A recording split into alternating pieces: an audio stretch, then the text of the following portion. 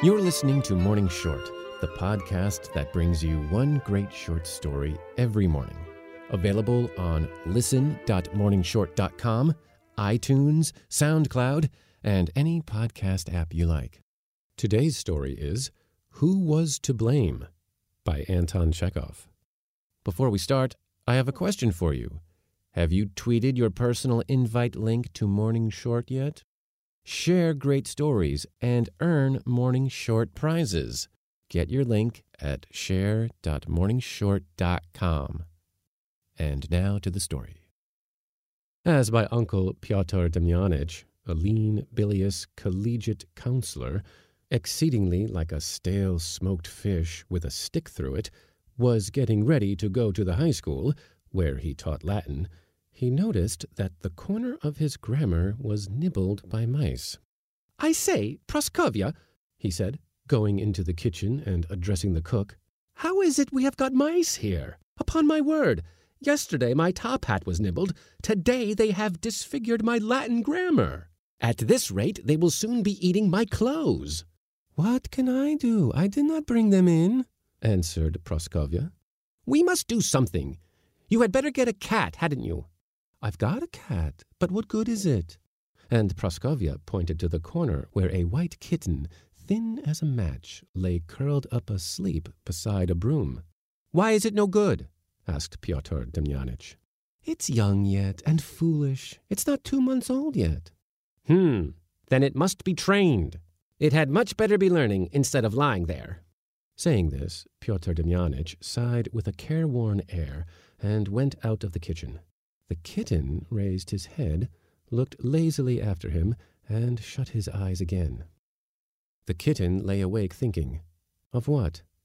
Unacquainted with real life, having no store of accumulated impressions, his mental processes could only be instinctive, and he could but picture life in accordance with the conceptions that he had inherited, together with his flesh and blood, from his ancestors, the tigers, vide Darwin. His thoughts were of the nature of daydreams. His feline imagination pictured something like the Arabian desert, over which flitted shadows closely resembling Praskovya, the stove, the broom. In the midst of the shadows there suddenly appeared a saucer of milk. The saucer began to grow paws. It began moving and displayed a tendency to run. The kitten made a bound, and with a thrill of bloodthirsty sensuality thrust his claws into it. When the saucer had vanished into obscurity, a piece of meat appeared, dropped by Praskovya. The meat ran away with a cowardly squeak, but the kitten made a bound and got his claws into it. Everything that rose before the imagination of the young dreamer had for its starting point leaps, claws, and teeth. The soul of another is darkness, and a cat's soul more than most. But how near the visions just described are to the truth may be seen from the following fact. Under the influence of his daydreams, the kitten suddenly leaped, looked with flashing eyes at Praskovya, ruffled up his coat, and making one bound, thrust his claws into the cook's skirt. Obviously, he was born a mouse-catcher, a worthy son of his bloodthirsty ancestors.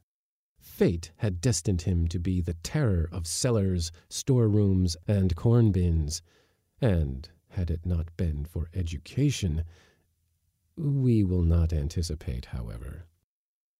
On his way home from the high school, Pyotr Demyanich went into a general shop and bought a mouse trap for 15 kopecks. At dinner, he fixed a little bit of his rissole on the hook and set the trap under the sofa, where there were heaps of the pupils' old exercise books, which Praskovya used for various domestic purposes.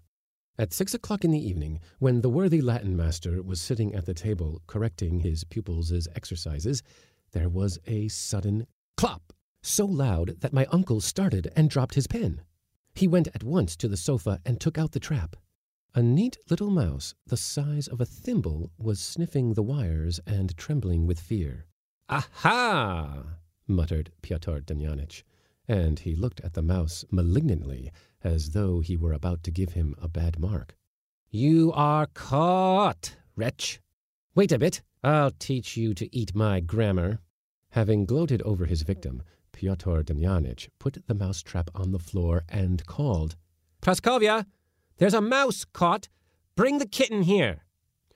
I'm coming, responded Praskovya, and a minute later she came in with the descendant of tigers in her arms.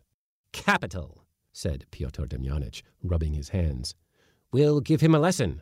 Put him down opposite the mousetrap. That's it. Let him sniff it and look at it. That's it. The kitten looked wonderingly at my uncle, at his armchair, sniffed the mousetrap in bewilderment, then, frightened, probably by the glaring lamplight and the attention directed to him, made a dash and ran in terror to the door. Stop! Shouted my uncle, seizing him by the tail. Stop, you rascal! He's afraid of a mouse, the idiot! Look, it's a mouse, look! Well, look, I tell you! Pyotr Demyanich took the kitten by the scruff of the neck and pushed him with his nose against the mousetrap. Look, you carrion! Take him and hold him, Praskovya. Hold him opposite the door of the trap. When I let the mouse out, you let him go instantly. Do you hear? Instantly let go. Now! My uncle assumed a mysterious expression and lifted the door of the trap. The mouse came out irresolutely, sniffed the air, and flew like an arrow under the sofa. The kitten, on being released, darted under the table with his tail in the air. It has got away! Got away! Cried Pyotr Demyanich, looking ferocious. Where is he, the scoundrel? Under the table? You wait. My uncle dragged the kitten from under the table and shook him in the air. Wretched little beast, he muttered, smacking him on the ear. Take that! Take that! Will you shirk it next time? Wretch! Next day, Praskovya heard again the summons. Praskovya, there is a mouse caught. Bring the kitten here. After the outrage of the previous day, the kitten had taken refuge under the stove and had not come out all night.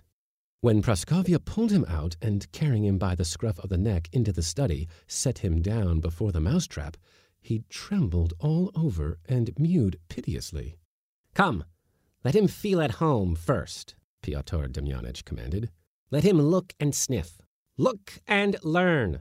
Stop, plague take you, he shouted, noticing that the kitten was backing away from the mousetrap. I'll thrash you. Hold him by the ear. That's it. Well now, set him down before the trap.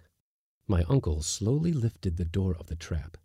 The mouse, whisked under the very nose of the kitten, flung itself against Praskovya's hand and fled under the cupboard. The kitten, feeling himself free, took a desperate bound and retreated under the sofa. He's let another mouse go, bawled Pyotr Demyanich. Do you call that a cat? Nasty little beast. Thrash him by the mousetrap. When the third mouse had been caught, the kitten shivered all over at the sight of the mousetrap and its inmate, and scratched Praskovya's hand. After the fourth mouse, my uncle flew into a rage, kicked the kitten, and said, Take that nasty thing away. Get rid of it.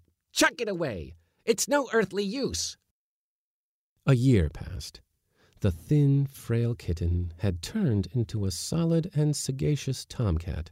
One day he was on his way by the backyards to an amatory interview. He had just reached his destination when he suddenly heard a rustle, and thereupon caught sight of a mouse which ran from a water trough towards a stable. My hero's hair stood on end. He arched his back, hissed, and, trembling all over, took to ignominious flight. Alas, sometimes I feel myself in the ludicrous position of the flying cat. Like the kitten, I had in my day the honor of being taught Latin by my uncle. Now, whenever I chance to see some work of classical antiquity, instead of being moved to eager enthusiasm, I begin recalling ut consecutivum, the irregular verbs, the sallow gray face of my uncle, the ablative absolute. I turn pale, my hair stands up on my head, and, like the cat, I take to ignominious flight.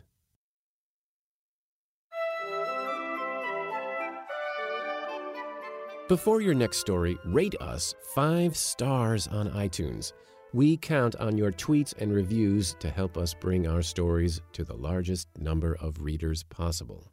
Visit share.morningshort.com to invite your families and friends to listen to stories from Morning Short.